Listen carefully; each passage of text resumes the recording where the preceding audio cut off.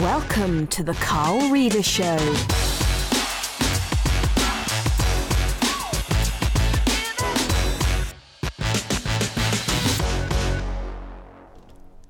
Hello and welcome to the Carl Reader Show, where today I'm delighted to be joined by a lady that I bumped into on a PR course, and we've kept in touch, and she's done some fantastic things since. So it is really an honour to introduce Sophie Devonshire.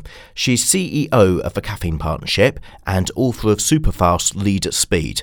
And she says that she likes talking about caffeine as well, which is one of my favourite subjects.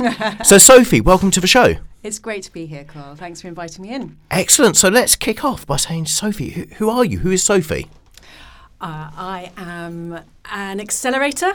My background is in branding and business acceleration, and I've worked in all kinds of organisations. I've been an entrepreneur, a brand specialist, but now I'm CEO of the Caffeine Partnership. And you said you like talking about caffeine, and for us, it's a good name. For me, it's quite a good word to use because caffeine, technically, as a product, is a psychoactive stimulant. So it's something that gets you thinking. So who am I? I'm somebody who likes to work with people to help get people thinking and to think about what they're doing in terms of speed and pace and leadership. Fantastic. So we'll stick with caffeine for the time being, and the definition of caffeine. You might tell that I'm looking a bit shaky at the moment, Sophie. The listeners won't be able to see this, but rest assured I'm shaking because I'm actually decaffeinated at the moment. I gave up caffeine probably a month ago, and I'm wondering why. I need some of that caffeine because for me it brings in the Superfast. So Superfast. Tell us about the book. Well, it was a couple of years ago now, and was it really a couple of years ago that I started researching? Okay, sure. So it came out in September last year, and I'd never intended to write a book. It wasn't something that I felt a huge desire to do, but I was really interested in the topic. So at Caffeine, we work with senior leaders, and we tend to work with quite impatient leaders. Sure. Those who've got a sense of where they want to go and what wants to happen. And I was talking to a lot of them and a lot of my friends who run businesses, and everyone was saying the same thing to me.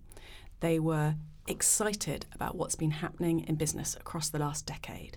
Disruption, democratisation, digitisation, the exponential growth and opportunities offered by technological change. So they were really excited, but so many people were saying, this world is moving so fast, there are so many opportunities, but I can't get my business to move fast enough. And then there were also people saying to me, there's so much happening, there's so many opportunities out there, there's so much pressure on pace, I'm just exhausted and overwhelmed. And sometimes the same people were saying the same thing to me, it's both things to me at the same time. So they were excited about the opportunities of the fact that the world is moving super fast and accelerating, but they're exhausted. So I wanted to research this a little bit. Sure. And find out how leaders in today's world were managing the pressure of pace and the fact that things were moving so fast. What tools and techniques were they using to make sure they were thriving rather than just surviving? And it seemed to make sense to bring that together as a book. Once I started researching it, I spoke to 100 global leaders across the world. Wow. Had a whale of a time, lunches, interviews, chatting to people, all of whom talked about the fact that there is a need for speed right now. Yes. That's fantastic. So you did your research, and this came about, I'm presuming, from what you were hearing from your clients. Did you include your clients as case studies, or did you include those outside of your reach as well? So it was a mix of people. Sure. And what was great about that was I ended up speaking to people from very different industries and with different personalities, different business challenges. And so the list of leaders includes people managing really big global super tankers of organisations, sure. Big ships like Paul Polman, who is then the global CEO of Unilever, people who started fast growth startups, tech companies, the people you'd expect, Google, but also really interesting people dealing with the pressure of pace in organisations that were a little out of the ordinary. So some more, also I guess some more traditional businesses and those perhaps without the budget of Unilever to adapt to the modern day. Yep. And I spoke to people like the head of the Joint Intelligence for the Counter-Terrorism Unit. So if you think you have problems with your to-do list, try saving the world from terrorism tomorrow. So all these different perspectives from people with quite different challenges as well. So that must have been fascinating. You know, one of the things that I really enjoy about doing this podcast, for instance, is being able to speak to so many different people from so many different ways of life and building my own learning as well as the listeners' learning. You know, it's actually really good fun sitting here and hearing the war stories and so on. So obviously, as you were doing these interviews, you started this process by having a common thread of issues that you were hearing. Did you notice any common results of what the best were doing within their businesses to manage change? Well, one of the things when you look at successful people is you realise the only one thing that all successful people have in common is that they're successful, right? Sure. So, of course, everybody interprets things in different ways and their different styles. But there were certainly a few themes that the people I've spoken to had in common: their attitude, their approach to the way in which they worked. And some of it was structural, so how they structured the organisation for speed to be able to respond fast. But so much of it was personal. Okay. So a lot of people talked about the moment in their, always sounds a bit cheesy, but their leadership journey where they'd actually paused to think about their strengths, how to manage their energy, how they worked. And that moment of human understanding about themselves was really important because they then understood how to operate at the right pace inside a very fast world. Sure. But actually, I think the other thing that a lot of people I spoke to who are most successful and skilled had in common was that general human understanding. So that comprehension that technology can be a huge accelerator, a shortcut, a way to communicate, and you need to have an understanding of what AI is going to do and what's happening in technology, matched with an incredible human understanding, an interest in people like you have, a sense that you do need to be close to your customer or your client or your audience, and that enables you to speed up decision making inside your organisation, and an understanding of the power of building teams as well. So the most skillful, empathetic people understand that teamwork is one of the best competitive advantages as well. So that mix of technology understanding and human understanding, I think, is really interesting. Yeah, because you struck a really important point there that whilst we've got all of this technological stuff happening, actually it is about the humans because ultimately the customers are human, the staff are human, the leadership teams are human. And I keep on preaching that business isn't B2B or B2C, it's H to H, human to human. But in this rapidly changing world, we can be guilty of forgetting that at times. So within your case studies that you questioned and interviewed, what standout examples did you have? Are there any that you're happy to name? Yeah, of course. So who were some of the most interesting people we spoke to? There's a great organisation called HomeServe. They are based up in Walsall. And HomeServe and Greg, who's the CEO there, have done a huge amount to understand how to build an incredible culture. So their people understanding is fantastic because both in terms of incredible customer focus, what they provide, how they understand what their audience needs, but also in working on building a vibrant, energetic corporate culture which allows them to be incredibly innovative as well. The communication that they build, the tempo of how they're looking at things, and they've done all kinds of smart things to be more innovative as well. They're home insurance, a boiler repair company, not the sort of people you'd necessarily associate with, tech innovation or whatever. Yes, but they've so I know HomeServe quite well, and I also know their competition, obviously Dyno, and it's actually a really competitive, innovative market. Whilst on the face of it, you might see these vans going round and not really understand what's behind it. Actually, there's a truckload of innovation happening. Yeah, which I think is phenomenal. And part of that is because they built a culture that looks for that. And Greg and the other leaders have also encouraged an appetite for learning and curiosity amongst everybody inside the organisation. So they're really interested in understanding best practice and what they can do. And one of the things I love that they did is inside this big corporate supertanker of a business, they created a way to break out, to break through. So they decided to put their very best people on the innovation project rather than what so often happens where innovation's, at the bottom of your to-do Yeah, list, so on the side of your desk. and it's the apprentices or the ones who keep playing up as opposed to anything else. Or everyone just goes, we need to be more innovative. Sure. We also need to hit today's targets, etc., etc. Yeah. So they put their best people on the project and they separated them out. So they created something called The Shed. Okay. Put people in there to develop it and came up with this great gadget called the LeakBot, which tracks where there's been leaks inside your organisation. Got it all sorted from scratch to launch and success within 2 years, which is a relatively short period of time, because they knew that you have to prioritise innovation if you really want to do it. Best people, separated out, really focused. And that's because they're very good as an organisation with slowing down to think about what really matters and then setting themselves up to be able to act fast when they know what direction they want to go in. Sure. That's fantastic. And in terms of the interviews and so on, how about any failures? Were there any failures that were admitted to you that we could learn from?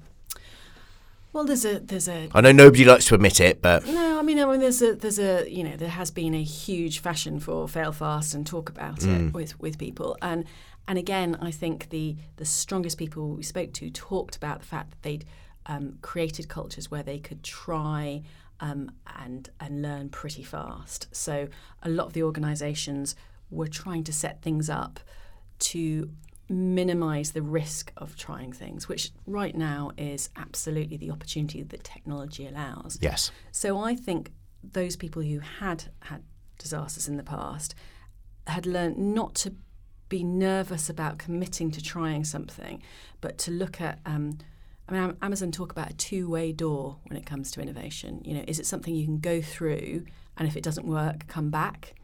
And a lot of the people I spoke to who shared personal stories of failure had got a bit more wary about things, but we're looking at beta testing, we're looking at how they can try different ways of testing things out before they committed to big failures. Sure. So I think there is quite a change in how people view the worry about failure. But actually the biggest risk is everybody I spoke to, everybody I see right now. It's not innovating, isn't it? Yeah, exactly. Staying still and not moving forward. But it happens everywhere because we are full of fear, having an action bias, being prepared to try things and share the stories. It's so important, whatever size organisation you are. Sure. So what I'd like to do now is to move away from the book, but talk about innovation in general, if that's okay. So to bring in your experiences, both as an author, having spoken to several businesses, but also as an entrepreneur yourself and your clients that you have through the Caffeine Partnership. So innovation for some people who aren't really aware of innovation is perceived as being very unstructured, very fluffy, and often what I tend to see is that innovation is considered just to be the ideation, but it misses out the implementation. What steps would you suggest for a business that's looking to start this innovation thing? They know that it's something they need to do, but they're a bit cautious of how to do it. Well, there's a general superfast theory, which is that it's always useful to start out by thinking like a lazy person. So Bill Gates is alleged to have said, if you want something done, give it to a lazy person because they will find the fastest, easiest way to get there and the shortcut. So with innovation, as with anything else you're looking at, it's always worth pausing first to think about how can we shortcut this process? And the first shortcut is to learn from others. Eleanor Roosevelt, famous for being the wife of an American president, but also a fantastic pioneer in her own right around the United Nations Human Rights Commission or whatever, always says we must learn from other people's mistakes because life's too short to make them all ourselves. So the first thing I would do if we're working with people on innovation is to understand who we can learn from with expertise in the area, and then analogous examples that can help you shortcut what's happening. Sure. I also think there is an ability to focus your time towards what really matters. So I try and talk quite a lot about velocity versus speed. Velocity, which is technically speed in a given direction. And if you are a leader, you should be setting the velocity in the right direction. So everything starts with what's your organisation's purpose, brand, what does your customer need, and making sure you've got that understanding as a framework, first of all. Sure. I'm also really encouraged and inspired by those people who are looking at how to speed up getting to the moments that matter in innovation. As you absolutely say, the idea is nothing without really bringing it to life and what happens and what you do with it. Google Ventures, GV, have created a fantastic process, the Sprint process, which has been open sourced and we can all use, which puts people in a room, puts the decision makers in a room for a week together and takes them through the ideation, the customer testing process with 5 people, the design of it all across a 5-day period without spending months and months and months getting to that period to work out if something works. So I think if you're looking to make things happen, not just focusing on the idea, but getting to testing as quickly as you can, looking at how you can speed it up and having a super fast action bias around it will allow you to really create something that's different. But I also think, and you will have seen it and speaking to lots of other people, we mustn't underestimate how hard it is. These stats about the number of FTSE 100 companies who have innovation as a value in their list, every person you talk to wants to be more innovative. Yes. But what does that actually mean for you as a company? Is it just about improvement? Is it about step change? Are you going, as Google do, to look at 10x, 10 times the difference? Or are you, which is also perfectly sensible and interesting for certain companies, are you looking at the 10% instead, the marginal gains? Absolutely, the incremental innovations, the iPhone 7 to the iPhone 8, for example. Yeah, and there is a role for that. It's just working out what you need within your company, what your appetite for it is, and how you're going to create a culture that really does allow those ideas to flourish. Yeah, because there is a risk for some businesses that they become more about the innovation than the core business. But on the flip side, as you say, each business is different. You can't really dictate to a business how much you should be putting into just very basic innovation, i.e. research and so on, and how much you should really be trying to disrupt or transform an industry. What would you say in terms of clients you've dealt with? I'm sure you would have seen innovations go wrong. I know in my own experience, I've had innovations go wrong, and I try not to talk about them too much. Would you say there's any common theme to projects of innovation where they go wrong? There are a couple of things that seem to come up quite often, but the number one problem is always timing. So whether you've got an idea that's too soon for the market or too late for the market. Sure. Whether the timing of how you're getting stakeholders and partners on board is badly handled. So I think that's a little bit where planning the pace of what you're doing is important as well. Sure. I spoke to Adam Ballon, who's one of the founders of Innocent, as one of the great interviewees for the book, and he talked about what they'd done within Innocent, and they launched, with great excitement, they launched their orange juice product. The timing wasn't quite right, the product wasn't right, and for him, with hindsight, it needed a little bit more of a, we talk about the power of the pause in the book, it needed more of a strategic pause to get the planning right, because the detail is so important. But because we so often have that feeling that we need to rush, it's a super fast world, we're scared our competitors are going to get there before us, sometimes we do move too fast with not getting the detail right. And the other thing is, when you look at the stats, being first to market is not always a great advantage, right? No. And there's a risk, certainly for the smaller businesses as well, to use innovation as a kind of creative avoidance of doing what's important. So you get the feel-good factor from trying to drive something forwards, but actually the important thing is to pay the bills. The optimization point of it, you're yes. so right. The other thing with innovation is it's like the shiny, distractible things, the squirrel that the dog goes after. And actually, one of the things I believe that's absolutely critical in a world that's so complex right now is for any leader in an organisation to understand the power of the edit, to focus on what really matters, ruthlessly prioritise what really matters. Mark Parker, who's the CEO of Nike, they had 350 projects on the go. He reduced them to 50. He said the ability to edit and amplify is critical. So actually saying no to the innovation if it's not relevant, focusing on optimization, choosing the right focus.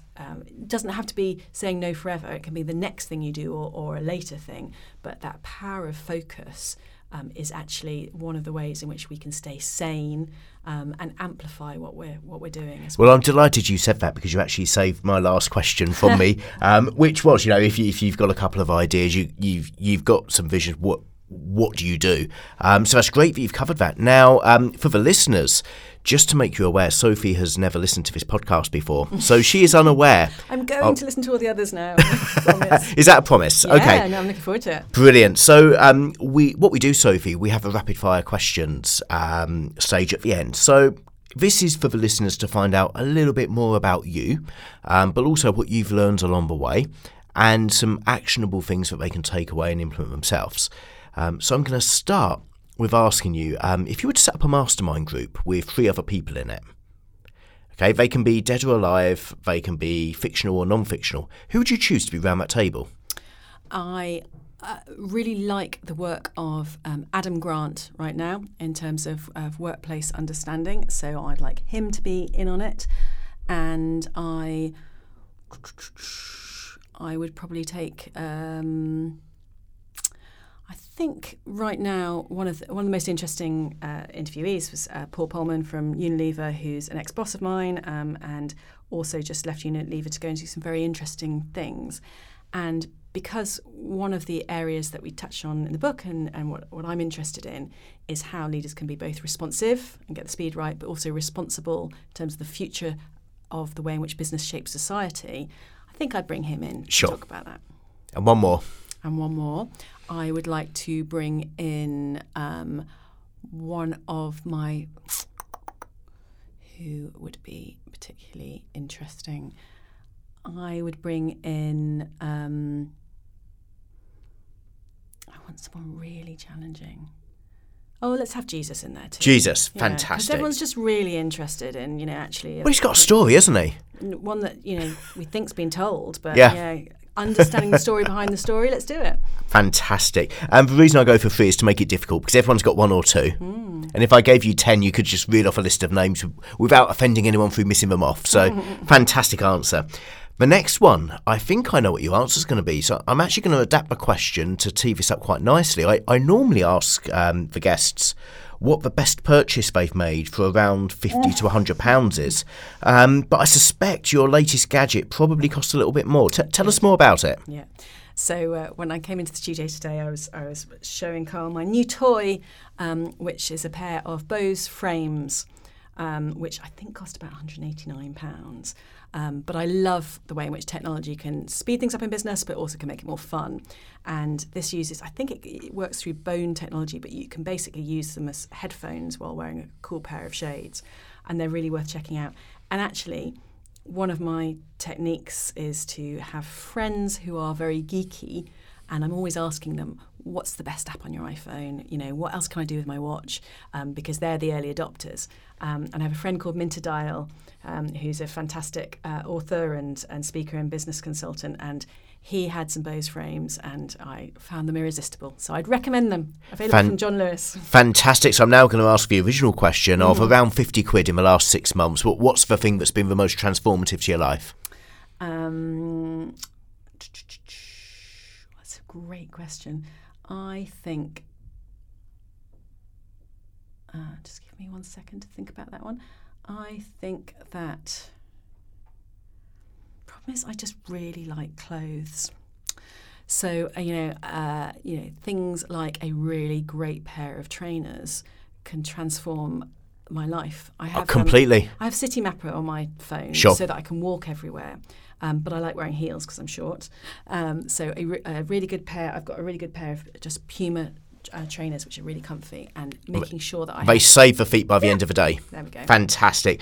Do you know, we've had all sorts of responses to this. We've had little plastic things that you clip over your nose. Great question. I've had iPhone apps, right the way through to things like Bluetooth speakers and so on. So it's different for everyone. But the whole purpose of this for the listeners is so that you can go out and get this stuff. So comfy trainers and some cool sunglasses.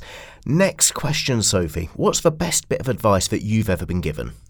The best bit of advice I was ever given was by a good friend of mine who a few years ago was aware that I was overwhelmed by the possibilities in my life, that I was trying to do lots, to squeeze huge amounts into my day. And he said to me, "Darling, you can do anything, but you can't do everything." And this is a really important piece of advice for anyone with ambition, with desire to achieve things, but who is cramming their lives full of too many things. Edit your life, manage your energy, say no, choose what really matters, and then you can do so much more of what really, really matters to you. Fantastic. Next question. Apart from your own book, what is the book that you've given out the most often to other people? The book I've given out most often, most recently actually, is a great book by a friend of mine called Carl Honoré. Now, Carl is the godfather of slow. So he wrote a book called In Praise of Slow. So as I was researching Superfast, I was introduced to him and we became friends. And actually we have a similar attitude to the need for a varied pace in life. But Carl's written a good book called Bolder, which is all about ageing. Okay. And it makes a fantastic present for those friends of yours who are turning 30, 40, 50, 60, significant birthdays, going through a midlife crisis, concerned about ageing, because it's packed full of very interesting perspectives on the positives of ageing and the potential of what happens later in life, which I think is incredibly relevant right now as I see so many people working out who they want to be, what they want to do, and trying not to feel miserable about being older when there is so much positive aspects. There are so many positive aspects of us being a bit more grown up. Fantastic. Next question. What advice would you give your 18-year-old self? I would say, find ways to enjoy it.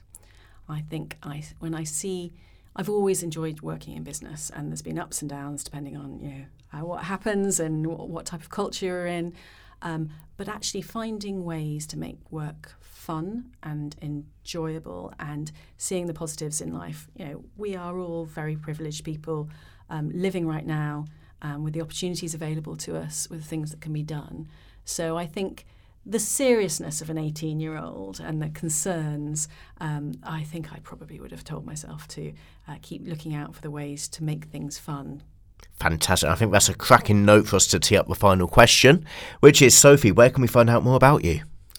So you can find out more about me at thisiscaffeine.com, which will tell you about the Caffeine Partnership, or superfastthebook.com, which will tell you about the book and about myself. Fantastic. Sophie, lovely to have you on the show. Thank you. Thank you for listening to The Carl Reader Show. If you enjoyed it, please subscribe and tell your friends. This podcast was brought to you by our sponsor, D&T Advisory, helping you unlock the magic in your business by adding value, not numbers. Find out more at www.team-dt.com. QuickBooks, helping UK small businesses stay on top of their finances.